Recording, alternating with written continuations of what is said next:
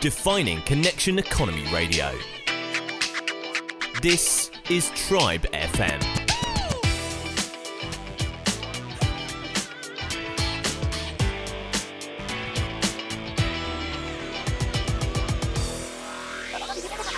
Right, here we are, and we're on episode number 7 of our 12-part series on the updated power of free post-COVID. Mr. Stephen Barnes, I think we're on disruption. Hit it. Well,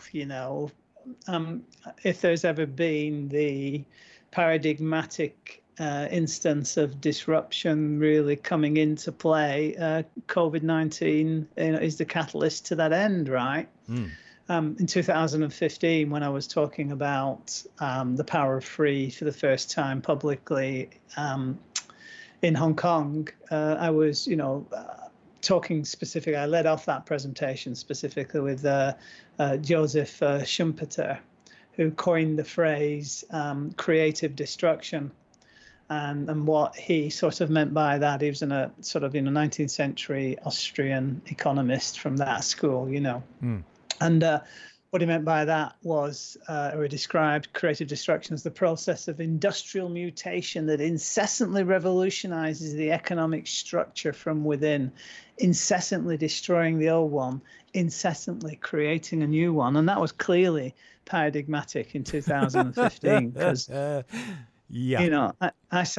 I sounded like the monkey and not the organ grinder when I was giving that presentation, all those 5 years ago. But as we've discussed previously, my crystal ball apparently was turbocharged, and I knew that disruption would inevitably present itself in such a way as to be creating the connection economy future, but no one could have ever anticipated it was going to take the form of a pandemic in the guise of COVID. Yeah, as we've said before, it was the catalyst, huh? Yeah. Yeah. And then Clay Christensen, one of my other intellectual heroes, sort of moved on from that and coined the phrase creative disruption.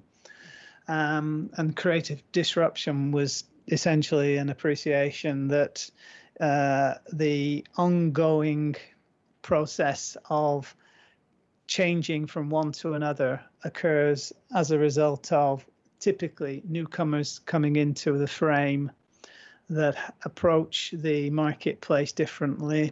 For the most part, start their market entry activities through competing against non-consumption. That is, all of those customers that have sort of, in a sense, been left behind because of the industrial behemoth producing products and services that are designed for the average consumer rather than the specific consumer, sort of the outlier.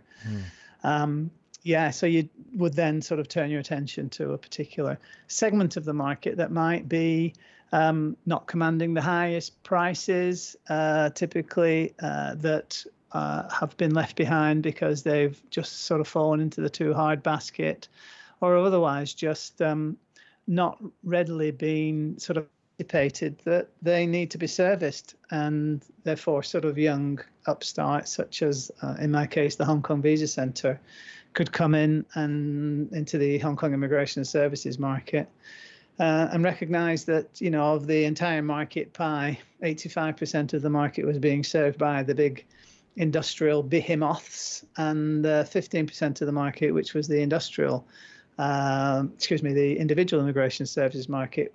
Most of these people were being left to sing for the supper in terms of being able to access immigration advice.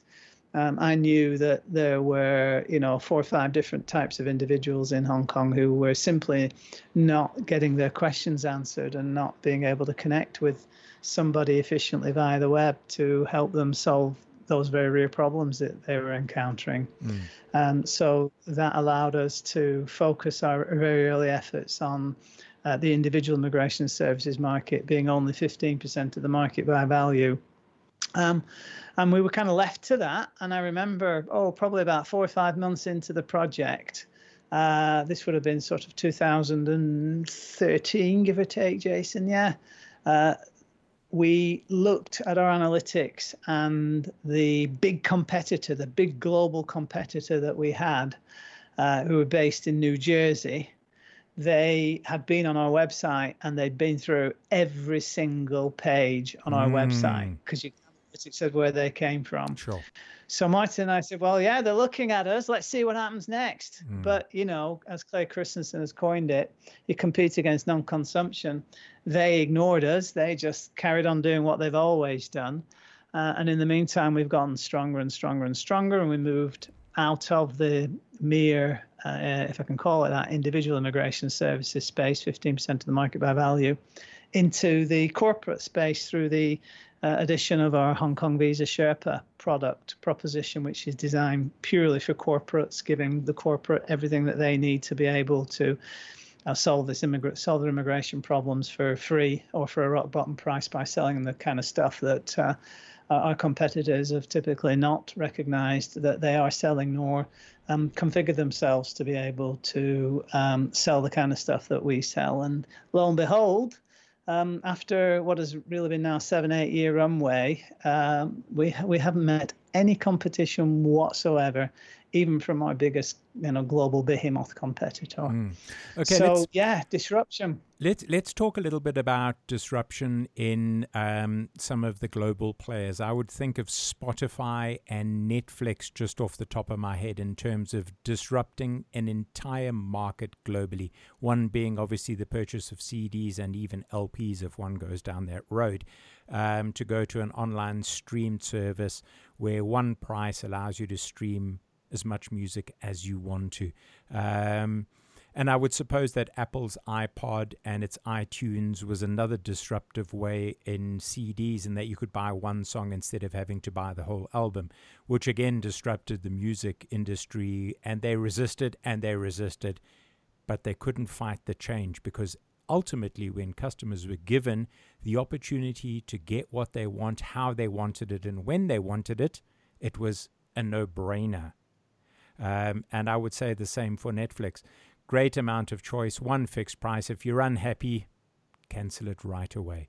And if we have a look now post-COVID, and we have a look at, say we go back to our example of our tax expert, I don't think he would look at ways initially of disrupting where he previously worked. He would first and foremost be looking at how he can possibly earn an income, and also how he can create some space in a niche that he knows how to be an expert in. How would he look beyond just breaking even to actually starting to disrupt? Obviously, he's got the opportunity. He's got the advantages of not having huge corporate overheads, but then he doesn't have the marketing and all of the other money behind him to go. So how does he disrupt? The way that he disrupts is to recognize that these days people begin their search for solutions to problems by typing something into the Google box. And if you know very well what the type of things are going into the Google box, you can address those particular queries that are being searched for, and then provide all the value that the searcher needs to be able to get to the bottom of that particular problem and win the relationship. Okay, that's how you disrupt. Okay, so would you say that the most important aspect that he has of his proposition is his ability to be on the internet, and also deliver his integrity and use that to knock off a bigger competitor? Correct, and it's an arms race at the end of the day. It's an arms race that costs you nothing but intellectual armaments and the ability to learn a few new tricks to accord with how the connection economy works. Okay, and you have incredible leverage over the industrial behemoths, because I love that word. As you say, they've got all those employees, they've got all those buildings, they've got all that, overhead, they've got everything that they over time have come to understand that they need to be able to be economic actors. If you're working through the prism of the industrial economy. But now that the industrial economy is effectively over, and what you need to do is take up Don Tapscott's view of the world and recognize that eventually every business is going to be an internet-based business. The question you have to ask is, well, what does that internet-based business actually look like? And as I say, if you recognize that people are going looking for answers to questions that you know how to answer, and in the process, you're able to garner people's attention because they can find you on Google, and while they're on your website, and you've helped them achieve, the reasons that brought them to your web presence in the first place, you've got the genesis of a relationship.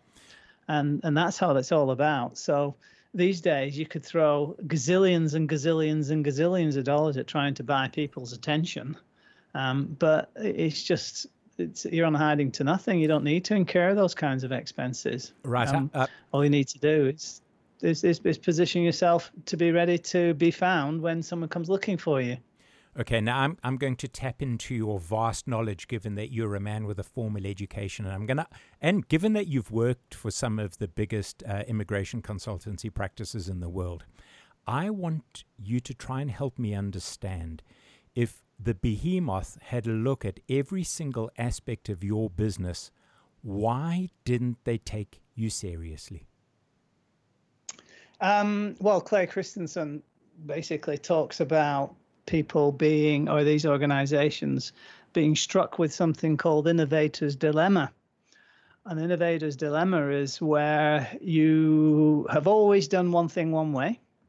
You've built a really sizable business that's got a lot of powerful, agenda-driven, high-salaried actors who are all going to have their say, that ultimately are not for changing. They're not for changing because it's too risky.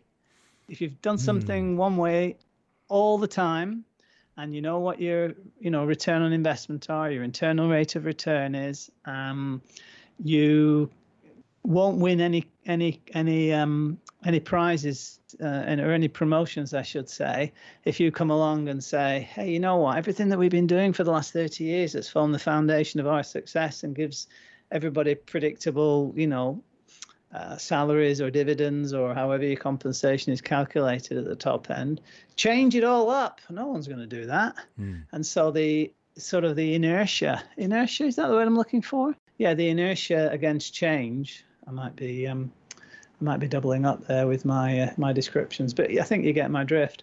The sheer, continuation of that which has always been done. They snowballed. And the way that industrial businesses have historically been set up in terms of, the pyramid type, top down control, interchangeable parts type configuration to those businesses. Clay Christensen says that it's inevitable that these organizations simply can't change. And what these businesses do is that they engage in, they don't engage in creative disruption. They engage in sustaining innovations or efficiency innovations. And the sustaining innovation is kind of, you do what you've always done, but you basically add a few whistles and bells to it. The problem with sustaining innovations is that there's no growth in that, because whoever bought today's model is not going to buy tomorrow's. They're not going to buy tomorrow's model. And then efficiency innovations is basically doing what you've always done, but trying to do it cheaper, reduce the cost so that you can increase your margins that way. And again, the problem with both of those approaches to innovation is that they don't offer any growth. And the industrial economy ultimately was driven by sustaining and efficiency innovations for the most part. It's because CFOs, with the invention of the Excel spreadsheet, for the very first time, were able to come up with all of these economic fiscal justifications for why you should carry on doing what you've always done, and having a good solid economic argument for the board to say, no, let's just carry on doing what we've always done. Let's not worry about this interesting stuff that's going on in Hong Kong. That's just Stephen Barnes. We know him. Oh, that's just a personal blog type thing.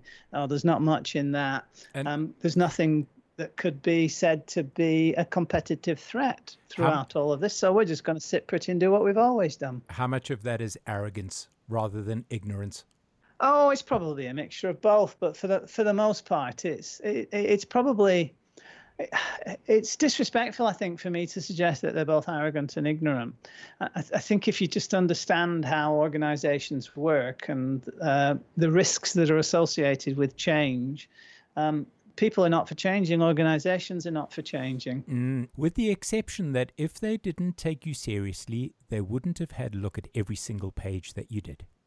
They would have just said, well, it would have been, yeah. It would have been negligent for them not to look at it, right? I mean, Yeah, they have to have a look.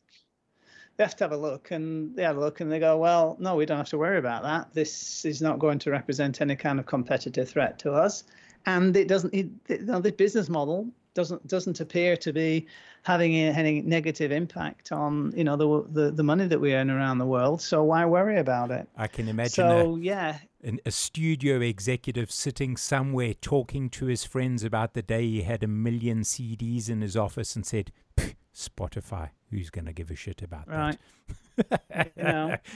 And I think the other thing is, Jason, it's just a question of the generation. I've been doing what I've been doing for 27 years. All my colleagues of my cohort in immigration around the world, they've been doing what they've been doing for 27 years. The difference between me and them is that they've been doing the same old thing for 27 years, whereas 10 years ago I decided, no, I'm not going to do the same old thing. I'm going to do things differently. And as we've discussed previously on your show so many times previously, the fact is that if you find something that works and you keep at it and you disaggregate and reaggregate value and create the opportunity to win relationships ahead of your competition, you will win those relationships. If the proposition is so compellingly good compared to what they've always done, they'll give you they'll give you a shot at it, and that's basically what we've experienced. Okay, so then let's break down disruption into the sum of its parts in terms of when you decided to disrupt the market using your newly created business model. When you had a look at your competitors and said, okay, I can't compete with them with money because you had nothing. I can't compete with them with size because there's only me and Martin. How did you set about with a game plan to say, this is how I'm going to disrupt them and they don't stand a chance? Okay, so after the fact, you might say that I set out and said I'm going to disrupt them so that they don't have a chance. But actually, the DNA of intelligent content marketing was me coming out of almost bankruptcy, having had a business taken away from me, an immigration business taken away from me once previously because I was stupid. And I decided that what I was going to do was I was going to build the ability to create new relationships with people at immigration problems, and I was going to put my face all over it. So that was the starting proposition, really. And then increasingly building on the power of free, which you may recall I'd learned would be a winner as a result of what I'd experienced between 96 and 2000 being the early making of me. It was then a case of, right, let's build a Hong Kong Visa Handbook. We know that we will create relationships at some time or other as a result of this. We'll make efforts to try and drive traffic to that website by paying Google AdWords initially. That's how we did it, to get some early traction. And then once we had some traction like that, inevitably it was a case of, well, what do I need now to do to essentially not have to pay engineers with propellers in their heads to artificially drive traffic to our website and not have to pay Google through their advertisements to drive traffic to our website. How can I corral and how can I command the natural dynamics of the internet as I understood it and was increasingly becoming to understand it in such a way so that ultimately all roads are going to lead to Rome, and I'm going to have a proposition that's going to be so compellingly good that everybody will want to deal with me and not want to deal with my competitors. And that's ultimately how intelligent content marketing evolved, right? Just by going out looking for ways to do the same old thing in a very different fashion, knowing that what I was trying to do was to win those relationships and generate revenue, generate goodwill, and insofar as I could create the opportunity to sort of amplify all of those activities through my knowledge of the internet, involving the constituent parts of intelligent content marketing, it evolved to that point where I can now look back and say, well, guys, I've been publishing on this stuff for 10 years now,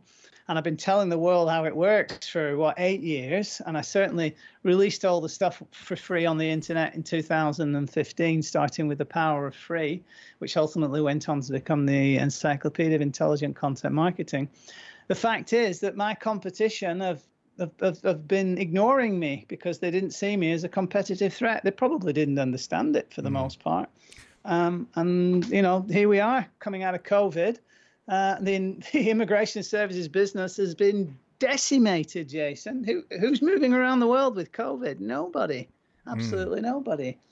So now, in fairness to my global competitors, they've all got national practices, which will, generate revenues for immigration activity that goes on nationally, like we've been doing. We haven't been doing that much inbound recently, newly inbound, because of COVID. But all those people that are here, they need permanent residency, they need extensions, they need visas for the newborn children. They get married, so they need dependent visas. What's happened at this point in time where it's all gone to hell in a handbasket, all of these people that previously might have just looked for a word of mouth referral from a mate of theirs, they've gone onto the web to look for a solution. And after 10 years, they come on our website and they go, bingo, this is the place where I need to go, and they don't go anywhere else. So my global competitors, in terms of their practices in Hong Kong, they don't get a look in. And they know that at least 3 of them have had to cut their staff right down to bare bones, because I keep getting requests from their ex-employees if I've got roles for them. You see, now I can appreciate that hindsight is obviously great vision, but it also gives you the ability to label everything that you've done, all right? But if I look at it from an outsider's perspective, and obviously over the years that we've chatted about intelligent content marketing, what I've come to realize is that you've used all of these different strategies and you were doing them innately. So you said, okay, how can I de-risk it for somebody? Therefore, you obviously give you double your money back guarantee. How can anybody compete with free? My competitors cannot compete with free. Therefore, I'm going to put content on the internet and I'm going to ask as many questions as I can and therefore answer as many questions as I can and thereby create more and more and more content. All of these things that you've labeled since then as the steps that you took, you must have sat at some point with Martin and said, okay, this is who our competitors are. This is how they operate. For us to survive and set up this business with next to nothing, we need to use the tools that are available to us that are almost free and therefore build a business. But there must have been more to it than that. You must have known using emotion marketing and all of those things, how you were going to disrupt them. The first thing that I can say is that both Martin and I know the Hong Kong immigration customer because we've been doing it for so long. Okay. So because we know the immigration customer, all we need to do is to put ourselves in the shoes of the customer and say, right, okay, I'm looking for an answer to this particular immigration problem that I've got. Okay. I'm going to search this question into Google, and I'm going to hope that Google gives me what really is the best possible outcome that I could hope for against this particular thing that I'm looking for a solution to. Okay, can I stop you for 1 second? And we built that. Okay, so what I'd like to try and get to is, these are the steps, but if this is about disruption, how did you view what you were going to do as a comparison to what your competitors do? Because ultimately you're disrupting the market. Well, yeah. So what we did is we went about using the internet in an interesting way to create new relationships. That's how we disrupted the market. Okay. And the business model, the industrial economy business model that all our competitors have been using and continue to use is exactly the same business model that I left behind in 1996. Okay, so they basically just have a presence on the web and you can see what they do, then you contact them and then the process starts. It's brochureware. Uh-huh. It's brochureware. Okay. So somebody wants to know how to change their status from an employment visa to a business investment visa as an entrepreneur. You type into Google, how do I change my immigration status from employment visa to business investment visa as an entrepreneur? All you're going to get, apart from our websites, is other immigration consultants saying I can help you. Well, how does that actually help the person who's doing the searching? What it does is it says, oh, this is somebody that you can contact who might be able to help you solve this problem. Well, we just jump in front of all of that with everything that one could possibly need to be able to solve that problem without needing to look anywhere else. And if it just so happens through the journey of discovery that you decide that actually I want to have some help, then you win by extension, and you win by default, because they want to deal with the author of this material, and they don't want to. Well, they just don't go off looking anywhere else. And interestingly, you raised that because just before I came in to speak to you, I had a meeting with a client who gave us instructions, and for us, it's cookie cutter, straightforward, run of the mill. We do 20, 30 scenarios like this every single year. It's good business. And I asked him, I said, how did you find us? He said, well, I eventually found you on Google. He said, but I did ask around and I had a couple of conversations with local guys, but the local guys were just interested in, telling me how much money I needed to pay and on how difficult it was going to be. And they weren't actually positioning themselves in any way, seeking to truly understand what my situation is exactly, and give me the answers that I need exactly so that I can make informed decisions. Well, because I know the marketplace, I know exactly what's going on between his ears. And so we've acquitted ourselves through our entire proposition to give him that. And part and parcel of that is that we don't try and sell anything. We simply take every available opportunity that we've got, either by consuming content on the web or by spending time with them on the telephone, or if they come in to see me and we have a whiteboard session. All I'm interested in doing is telling them how to solve that problem, what's involved, so they can make informed decisions. 90% of the time, Jason, they say, great, I want you to do it for me. Can you give me a quote? Certainly I can. This is exactly how much it's going to cost. And because we only take on cases that we think we can get approved, I'll give you a double your money back guarantee. Bang, done. Okay, and if we go back to our tax consultant, and we understand that he's going to be trying to put himself in the shoes of his prospective customers, how does he initially compete with big people with a proven track record if he's competing against the big four accounting firms or anything like that? What's his strategy? Remember, none of this is about technical excellence. If you're an expert, it's a given that you're technically expert at what you do, right? Okay. So you don't have to compete on technical excellence. You got to compete on giving the person that's got the problem everything that they need to be able to make an informed decision about the nature of the problem, how to solve the problem, and if they need professional help, where can they find that professional help, and how can that professional help be accessed in such a way that it's irresistible for them to transact with you rather than going to your competitors. Okay. And given that the nature of your business in particular and other businesses that will start using intelligent content marketing as the basis of growing their businesses, how do you continue to keep it personal but also scaling it? Oh, well, that's straightforward. You tell your business story on an ongoing basis. You sell your personal story. You only have to do it once with a few updates every now and again. Produce foundation content that gives people kind of everything that they need to be able to go about solving those problems without paying for any professional help.